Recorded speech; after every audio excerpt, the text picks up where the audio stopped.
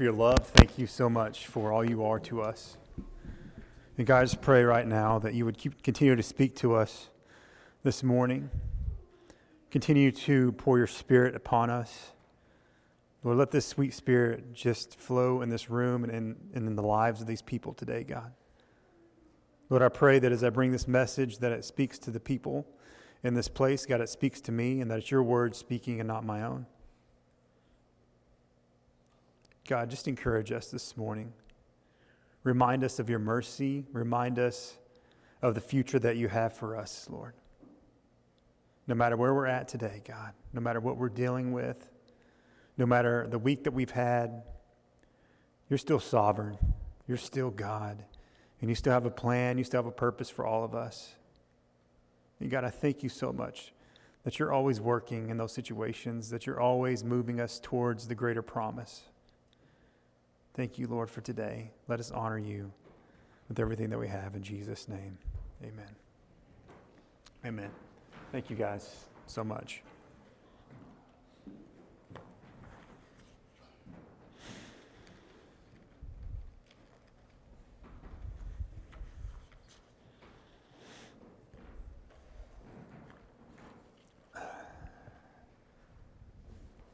Hey guys, how are y'all? Good to see you. Oh, it's been good. Hey, this morning we were doing Sunday school, and Rick talked about how bad his last couple weeks has been, and I think sometimes we've had those moments in our lives where it just feels like we're in a pit. It feels like we're like nothing's going right, everything's going wrong. No matter how hard we try to make it happen, no matter how hard we try to make things go right, it's like nothing's lining up, nothing's going the way that we planned, and our life feels like we're in a pit, right? And we tell people, it's like, my life is just a pits right now. Have you ever told somebody that? It's like, my life is just a pits right now. And so today's message is titled, When Life's in the Pits. When life is the pits, because we have that. Sometimes we feel like, man, my life is a pits right now. How do I get out of this pit that I fell into? And a lot of times we didn't cause ourselves to be put in that pit. We just kind of fell into it. Have you ever had those moments in your life where you just kind of fell into a pit? And you're like, how did I get in this pit? How do I get out of this pit? And we're looking for a way to get out, but we just can't find a way to get out. We're waiting for somebody to throw us a rope, throw us a ladder, come grab us out of that pit. But we just can't seem to get out of those pits. And, it's hard when we're in those moments. It's very hard. Life just seems so dark. Life seems like it's not going to get any better, that my life isn't going to change, that I'm going to die here in this pit. I'm going to starve to death in this pit. And that's probably about 5 minutes for me if I don't get food, right? And so we feel like we're going to die in this pit, and we feel like there's no hope for us.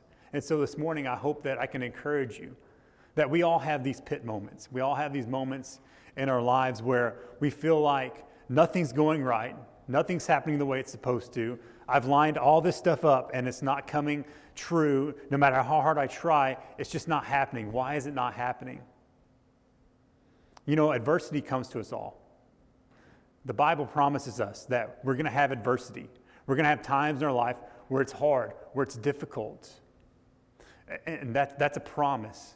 But Jesus said, take heart because I've overcome the world. You're going to have troubles in this world, but I've overcome this world. And so if you get nothing else out of this message today, just know that you may be in a pit right now, but God is working in that situation. God is even in that pit with you. And he knows that there's a better promise for you. And we can even learn things when we're in the pit. Because I believe that God sometimes allows us to fall in pits so we can learn something while we're in there. It's like he has to get our attention. When we're in that pit by ourselves, there's nobody else to go to. It's just us and God. And I know when I'm in those pit moments, that's when God speaks to me the most. Because for some reason, I don't know why, but when things are going great, when we're on the mountaintop and everything's good, we kind of tend to push God out of the way. It's like, okay, God, I'll come speak to you.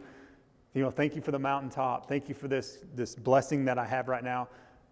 But something happens when we get up there, we just kind of push him out of our life. And sometimes it takes those pit moments. Sometimes it takes those moments where life is the pits for us to really go back and turn to God. You see that in the Bible over and over. The people of Israel, even in the New Testament, people something happens, their life is the pits, and then God comes and saves them out of the pit. And then they're all good. And then they start following other gods. They start following other things, and they push God out of the way. And then they fall in the pit again. God picks them up. He says, okay, you're going to follow me this time. Yeah, we're going to follow you. And then years pass, and then they start following other gods. They start going after other things. And then this is his pattern over and over and over. But the thing with that pattern is God is always there to lift them out of the pit. God is always there to pick us up out of the pit when we fall in those areas. See, we can't choose everything that happens to us. Sometimes, yes, we can dig our own pit. We can throw ourselves into the pit. A lot of times we can make bad decisions that lead us to fall into the pit. But oftentimes, we just stumbled in there. Oftentimes we find the pit without even looking for it. It's nothing we did wrong. It's nothing that we weren't sinning. We weren't living outside of God's will. It's just we found this pit and we got in there and we don't know how to get out. But often we do make bad decisions. We make decisions that help us to find the pit or dig the pit and fall in the pit. And here's the thing that God has given us more than anything. In those pit moments, we have the ability to choose. We have the ability to respond. And it's how you respond in those pit moments. It's how you respond in those moments when things aren't going right, in those circumstances, that's going to either lead you out of that pit, or you're going to start digging deeper into the pit, or you're just going to be sitting in the pit doing nothing until you die. You have decisions to make. You have choices to make when you're in the pit. And God wants you to come to Him in those pit moments. And He wants you to choose Him in those pit moments. Because one thing I've learned on this earth is a long time, no matter how bad a situation is, and I've probably said this before and I'm a firm believer in it, no matter how bad a situation or circumstance is, we all have the ability as people, as humans, to make the situation or circumstance worse. Right? I mean, I've been there. It's like frustration. Well, I'm frustrated, so I'm going to choose the wrong thing right now. I'm going to speak up in anger. I'm going to do things out of frustration. And what happens? I take the shovel out and I just dig the pit deeper. I'll get it out. Keep digging the pit. Keep digging the hole, right? It's like you keep digging the hole, you're not getting out of it. And so we can do that so many times because we choose the wrong things. We respond in the wrong way when we fall into the pit, when we have those circumstances or things happen to us. We choose the wrong thing. We respond totally wrong. So how do we respond the right way? How do we deal with adversity? Because like I said, adversity comes. How many of you guys like golf? I like to play golf. I'm not good at it. But golf's a lot like life. You know, you tee the ball up, you see the goal, right? You see the pin that you're trying to get to. And you know how many strokes it's supposed to take to get there. I like the par fives because I'm not good, and I like as many strokes as I can get. And so you tee the ball up and you hit the ball, and you pray that it's going to go where you want it to go, right? You judged the wind, you've looked at all the obstacles, you've practiced swinging on the what do you call it, the driving range, and you think you're going to know where the ball goes, right? And so you tee it up, you hit the ball, and if it goes where it's supposed to go, it's going to land on the fairway, and you're going to get this favorable lie. This favorable lie where you can hit the ball again and it's going to go where you want it to go. And you do this in hopes that you're going to get it under 5 or, hopefully under 5 or 5 because 5 means you're par. That means you're good. That means, hey, you hit this you got this many holes. You got as many strokes as it takes to get into the hole. And so golf is a game of chance, but it's also a game of skill, just like life. Life is a game, kind of skill, but it's also a game of chance because we can't always choose what happens. Because I can do all the right things when I hit my golf ball, but it doesn't mean it's going to land where I want it to. There's a lot of outside things that are going to affect how the ball flies and where the ball lands. And a lot of times it's because I hit the ball wrong and the ball goes where I don't want it to go. And it lines up for me a lot of the times in either the water or out in the woods and I lose my ball, or in the sand pit. And this is a funny story. We used to go golfing a lot with some guys. And the guy used to go, I'm not going to mention his name, but the guy I used to go with had a real anger problem. Like he would get so frustrated when he played. I'm like, dude, why do you even play with me? Like every time you come, you get so mad.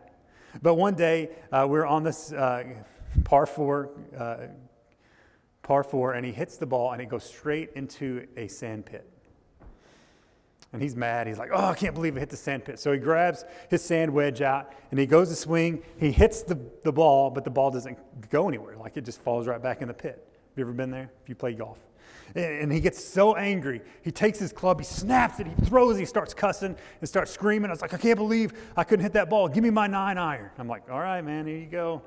He gets the 9-iron out. He tries to hit it. Same thing happens. Snap! Screams, throws the club again, starts cussing again, getting mad. I'm like, man, you need to calm down. Like, don't tell me what to do. Give me my 8-iron. He grabs the 8-iron. He hits it again. Nothing happens. Snaps that one. This is 3 clubs he snapped and broke and threw. And he's like, give me my 7. Like, I'm not giving you another club, dude. You're running out of clubs. It's like, these are expensive. Why? You need to calm down. He's like, I just quit. I mean, he's acting like a little 3-year-old out there on the golf course. And I think so many times we're like that. I mean, when things happen that we don't know, we weren't waiting for it, when things happen that we can't explain, or maybe we hit the ball into the pit and our life is feel like we're in a pit, we get so angry. And we can be like my friend, and we just get frustrated and mad and start breaking things, start breaking people, start breaking relationships. You know, he put himself in that pit. It was his bad shot. It was his decision. Now, I mean, he may not have wanted to go in that sand pit, but how he hit the ball, where he was lining up, the ball went into the pit, and it was his fault. But sometimes it's not our fault. Sometimes the ball just gets snatched up. There's a story about a golf course in Calcutta, India. It's a cool story. They built this beautiful golf course in Calcutta, and the problem with the golf course is, in India, there's a lot of monkeys. Have you ever watched there's a lot of monkeys in India. And so when they built this golf course, these monkeys would come and steal the ball, like when anybody would hit the ball. And so the golfers would hit the ball, and the ball would roll, and the monkeys would come steal it. And they're thinking, this is a problem. This is an issue. Nobody's going to want to play golf on our golf course if the monkeys keep taking the balls. And so what they did is they built this wall all the way around the golf course. But monkeys know how to climb, right? So they just climbed over the wall, and they kept stealing the balls. And they're like, oh, we got to do something about this because our golf course is going to close. And so they tried to trap all the monkeys. They put all these traps out. And they caught a few, but monkeys, you know, they multiply a lot. They're kind of like rabbits. And so they couldn't catch all the monkeys. And so they tried to feed them. They tried to, shoot at them. They tried everything they could to get these monkeys off the golf course. And so they finally had to get together and say, we got to make a decision about this golf course. How are we supposed to let people play on this and make it fun for them? And so they came up with a rule. And the rule was, you got to play the ball where the monkey drops it. In life, we got to play the ball where the monkey drops it a lot of the times. It's nothing that we did to cause the problem. It's nothing no decision that we made that was bad. It's just something that happens. And in life, we have those moments where things just happen. And we find ourselves in the pit. We find ourselves in a situation that we didn't plan on. We find ourselves in a situation that we weren't counting on. And so what do we do in those moments? How do we respond in those moments where we had everything planned out, we had everything lined up, and then life gave you a curveball? The monkey came and stole your ball, stole your life, stole your retirement plan, stole your job. We all have these monkeys that kind of steal things from us. How do we respond to those moments? And nothing, I think in the Bible, I know in the Bible, there's a young man that responded properly, that knew who he was, that knew God's promise for his life, that knew that God had a plan and a purpose for him. And even though his life was from pit to pit, he still responded in a way in those pit moments that led him to God's promise in his life, because he never took his eyes off the promise, and that was Joseph. Now, Joseph was the youngest of all his brothers, and his dad was Israel. Joseph was the favored son. How many of you are like, I'm the favorite?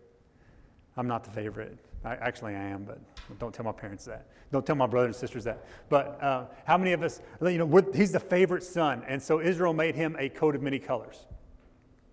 And this coat of many colors was a controversial thing for the brothers because, Dad didn't give me a coat. Why did he give you a coat? You're the favorite. We all know you're the favorite. And Joseph, he was a little tattletale. Joseph would go tell on his brothers all the time because his brothers always messed around out there watching the sheep. And so Joseph, being the little tattletale snotty brat that he is, he's always poking at his brothers. And then one day, Joseph has a dream. And he goes out to the field to tell his brothers his dream. He's like, brothers, guess what? I had a dream. He's like, we were all gathering wheat, and my wheat stood up. And all of your wheats bowed to my wheat. Isn't that cool?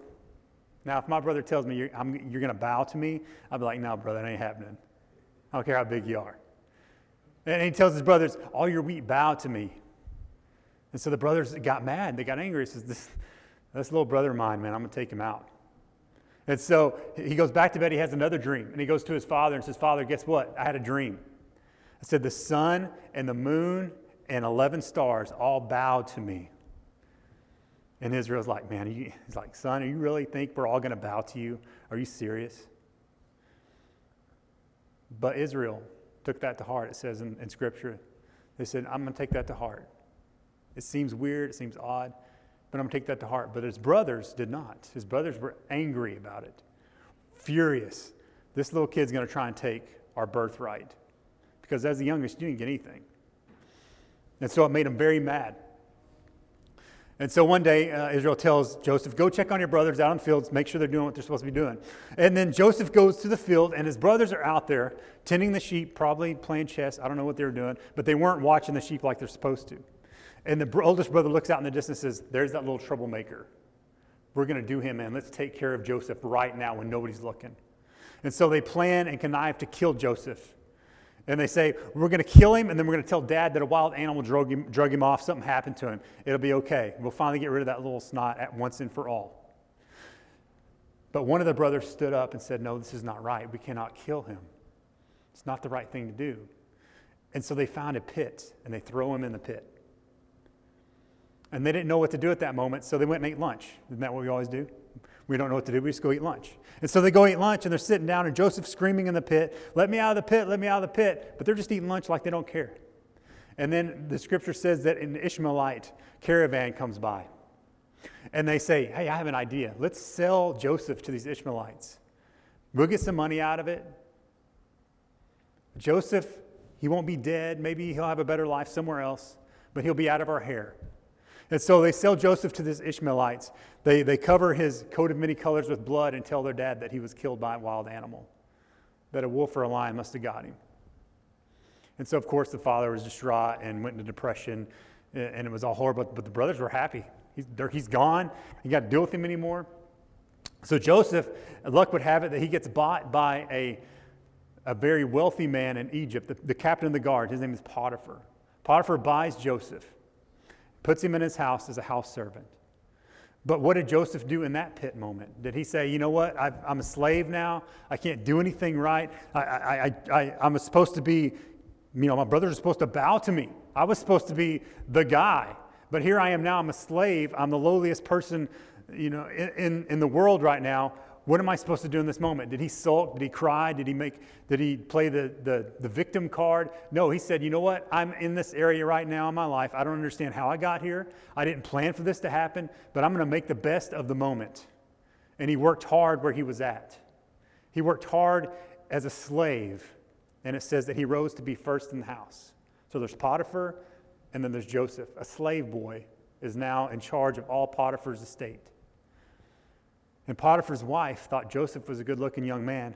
And so she kept pursuing him, saying, Joseph, come here, Joseph. I want to sleep with you. I want you to come to my bed. And she's like, it's okay. You're my slave. Nobody's going to know about it.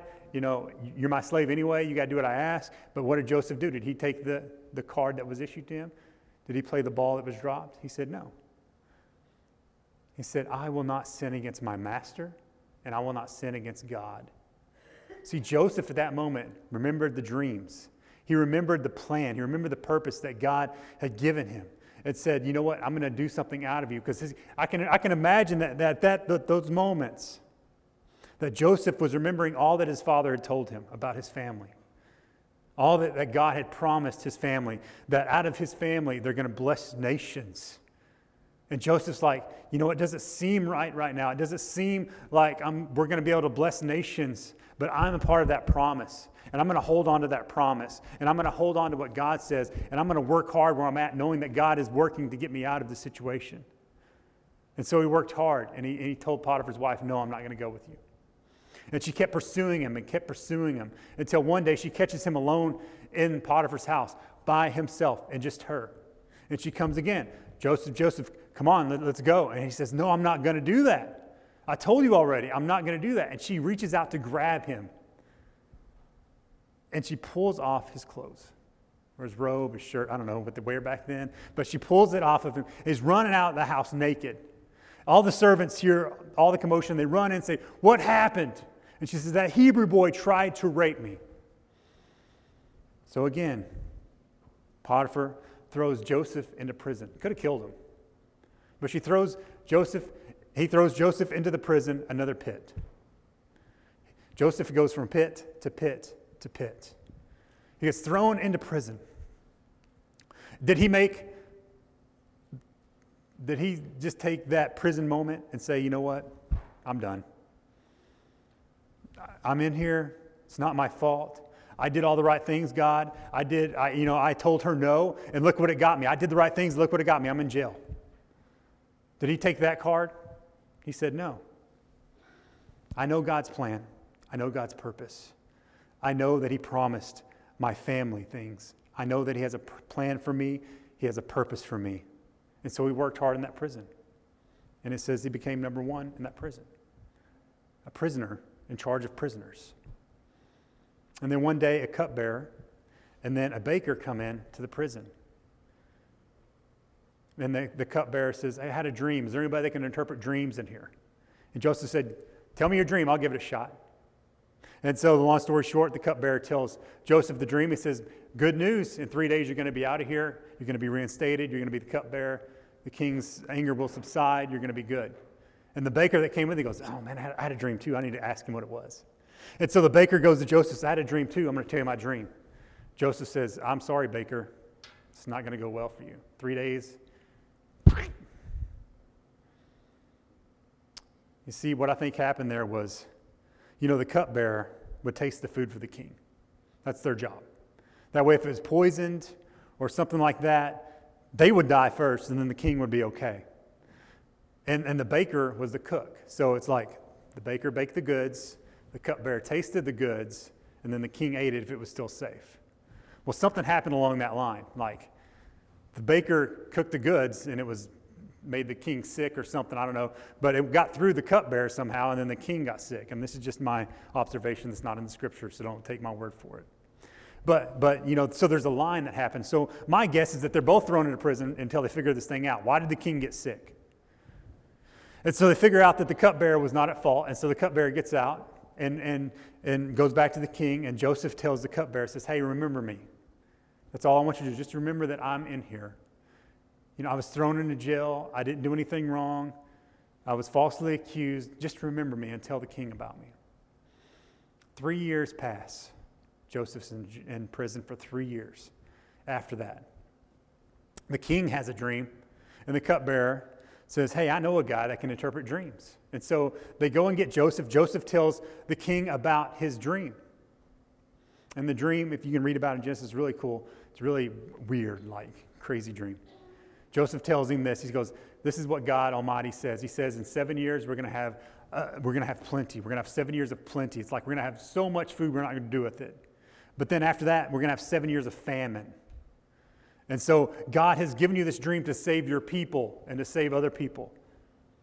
And Pharaoh says, okay, if that's what's going to happen, then we're going to do this. And so he actually puts Joseph in charge of this whole operation of storing up grain and giving it out. I'm sure he saw the money in this, right? He's like, hey, we're going to have grain nobody else is. We're going to sell this and get rich, rich, rich. And so Joseph is over this whole project. And it says in Scripture that Joseph actually becomes the number 2 guy in Egypt. Man, He goes from out of that pit to number 2 in Egypt. And in those moments when everybody's starving, when there's no food, his brothers come back to Egypt because they hear that there's food in Egypt. And so they come there looking for food. And what do they find? They find Joseph. And here's the short side of the story. They come back. Joseph tests them a few times to see if they're good people, if they haven't killed all their brothers off, right? All the rest of them. And then when all their brothers come back, he reveals himself. He's like, ta-da, I'm Joseph. What are you going to do now? You know, you threw me in a pit. You left me for nothing. Now I'm number 2 in Egypt. You're done. That's not what he did. It says his brothers bowed to him, just like the dreams. They said, oh, Lord, please do not kill us. We are so sorry for what we did. Joseph said, hey, look,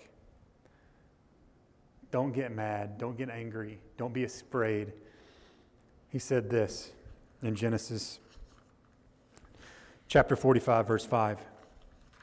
Do not be angry at yourselves for selling me here, because it was to save lives that God sent me. It was to save lives that God sent me. See, Joseph understood that even though I was in those moments in my life that I didn't understand, even though I was in those pit moments, when I was in the pit and my brothers got rid of me, they didn't want it, my own family tossed me in the trash. He didn't lose hope. He didn't say, you know what, I'm trash, God doesn't love me. He knew his plan, he knew his purpose that God had given to him. When he was thrown in prison, same way. When he was in the slave house, same way. He said, I'm going to keep my eyes on God because God has a plan and a purpose for me. And then when he gets to the highest authority position in Egypt, what's he do? He doesn't take that position and start wreaking havoc and taking, he didn't go to Potiphar's house and kill Potiphar. He didn't go to his brothers and kill his brothers. He didn't take advantage of his position, but he understood his position. That God put him there for a reason and a purpose.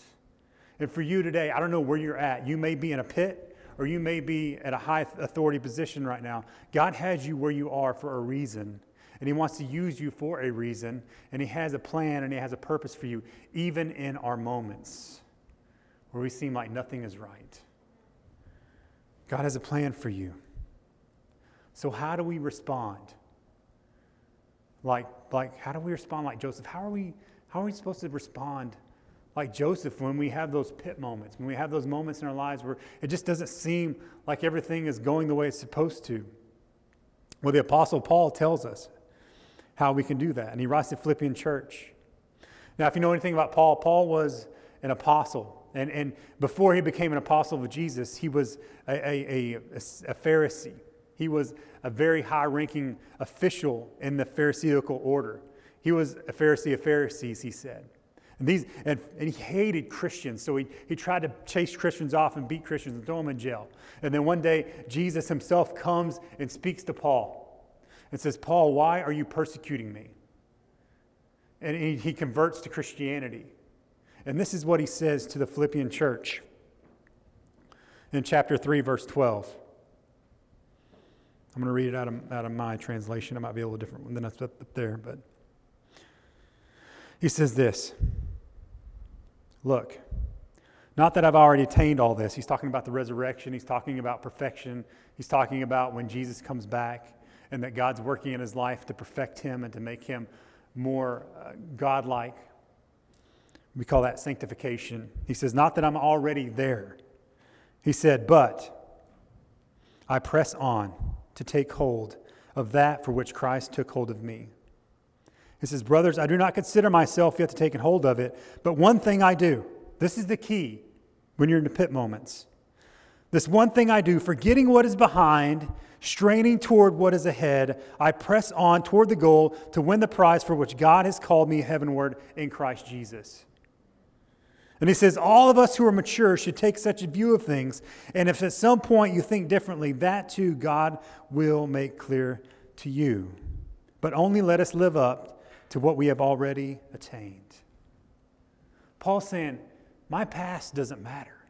He's saying, you know what? I had comfort. I had everything. I was a Pharisee. I could have stayed in the temple. I probably would have been the high priest. But he said, I gave all that up for Jesus because he was the better way. He's saying that stuff in the past doesn't matter. And I think we need to drop the past. We need to drop the past. because it's weighing us down. You can't climb out of a pit with a back full of baggage. You can't get out of where God wants you to go if stuff is weighing you down. And Paul's saying, I'm forgetting all that. I'm forgetting my past. I'm forgetting what I did. God has a future for me, and I'm reaching, I'm striving, I'm moving toward that which God has called me to do.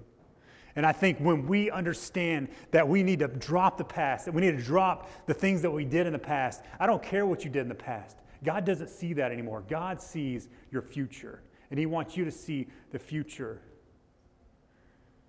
and grab towards it. Get a hold of it. I love His words. It's like grasping, grabbing, straining, going toward. It's a fight. It's a fight. Have you ever tried to climb out of a pit? It's hard. You know, I'm a little skinnier now, but I used to be pretty big. It's hard for me to get out of a pit. It takes a lot of effort to get out. And God's just saying, hey, just keep pushing, keep going after it. I have something for you. Keep holding on to that promise. Keep looking up. Keep looking up. Because when we're in the pit, we don't look up. We don't look up. We look at what's going on in the pit. We look at all the situations and how to get out of the pit, but we don't look up for the answer. We need to look up and say, God, you know. You have a plan. You have a purpose for me, even in this pit. How many of you feel like your job's a pit? Amen, brother, right? God has a plan for you in that moment. Because those people are in the pit with you, right? God placed you in that pit to make a difference in their lives. God placed you in that pit to change lives, to show them Jesus, to show them the way out of the pit, to show them Jesus. He is the way out. He is the door that they're looking for. So don't fall down when you get in a pit. Don't fall down when life gives you a bad lie. When your ball doesn't go where you want it to go, where your life doesn't end up the way that you thought it would. God has a plan. God has a purpose. God is using that to mold you, to shape you, to grow you, and to change many other lives around you. Don't lose sight of the promise that God has for you.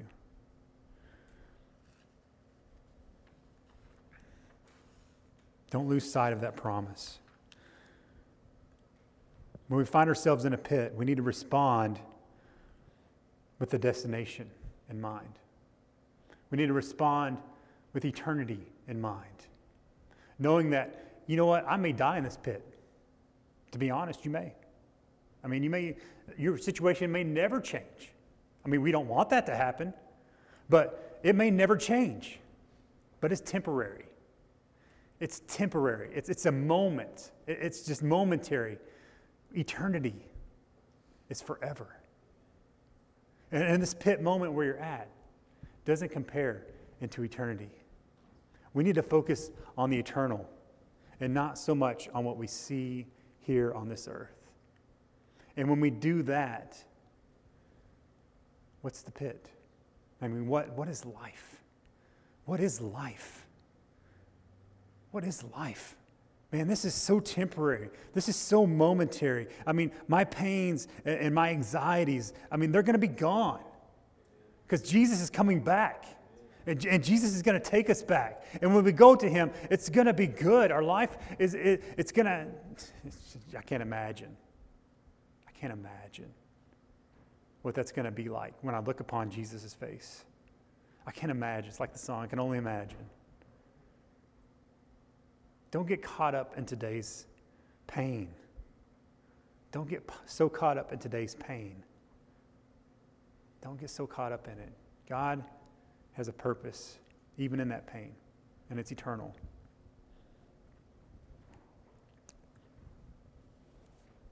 God has given us stuff. Paul says we need to respond with what we've already attained. He said, not that I've obtained everything, but I have attained some things. And in this life, Jesus gives us something. The Holy Spirit comes inside of us, and we get what we call the fruits of the Spirit. And when we find ourselves in unfavorable lives, when we find ourselves in the pits, when we find ourselves sidetracked, we need to respond to those situations and to those people with the fruits of the Spirit, which are kindness, gentleness, patience, self-control, love. Those are the things that we need to respond with. We don't need to be like my friend and just snap golf clubs and throw them, snap golf clubs and throw them. We need to respond in kindness and say, you know what? If I made this decision and it's my choice, I need to own it and say, okay, I messed up. Take the penalty, swing on. That's kindness, that's gentleness, that's patience. And if you find yourself in a pit and that you didn't cause, say, you know what? It's okay. God's still in control. I know He's got this. I'm going to respond to the people around me with patience. I'm going to respond to the situation with kindness and gentleness and self-control. And I'm going to love these people in the pit with me because that's why God put me in this pit. For the saving of many lives, like He did for Joseph. Because it's not about what happens in life that matters the most, but how I respond to what happens to life that matters the most. And that's what matters the most to God. And for some of you, like I said earlier, the monkey stole your ball.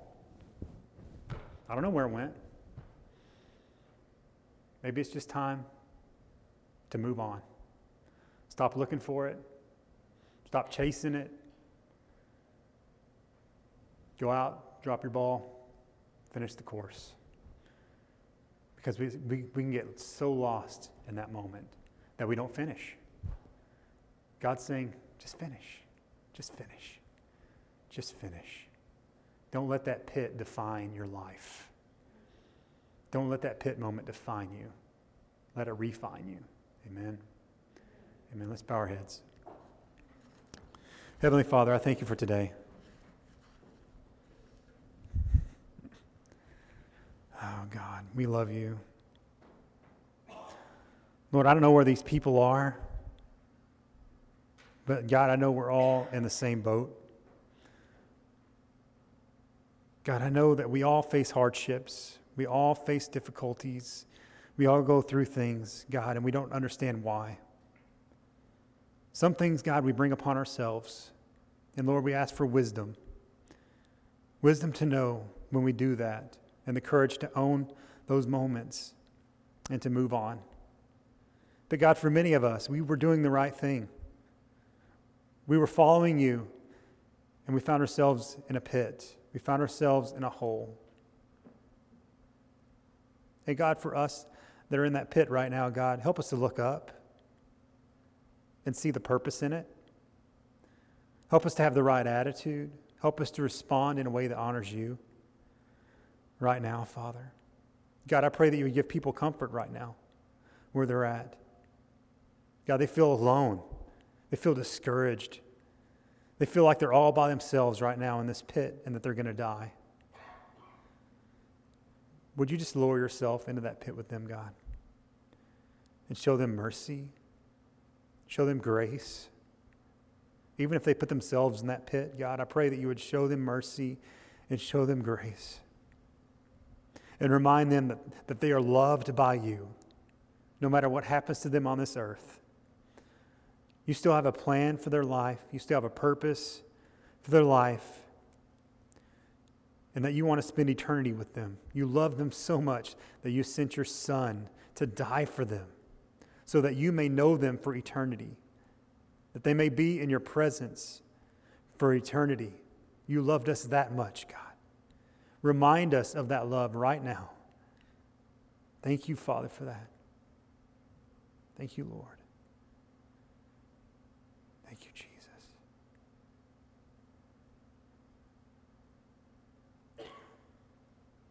God, I pray right now for these people that You give them courage, give them strength.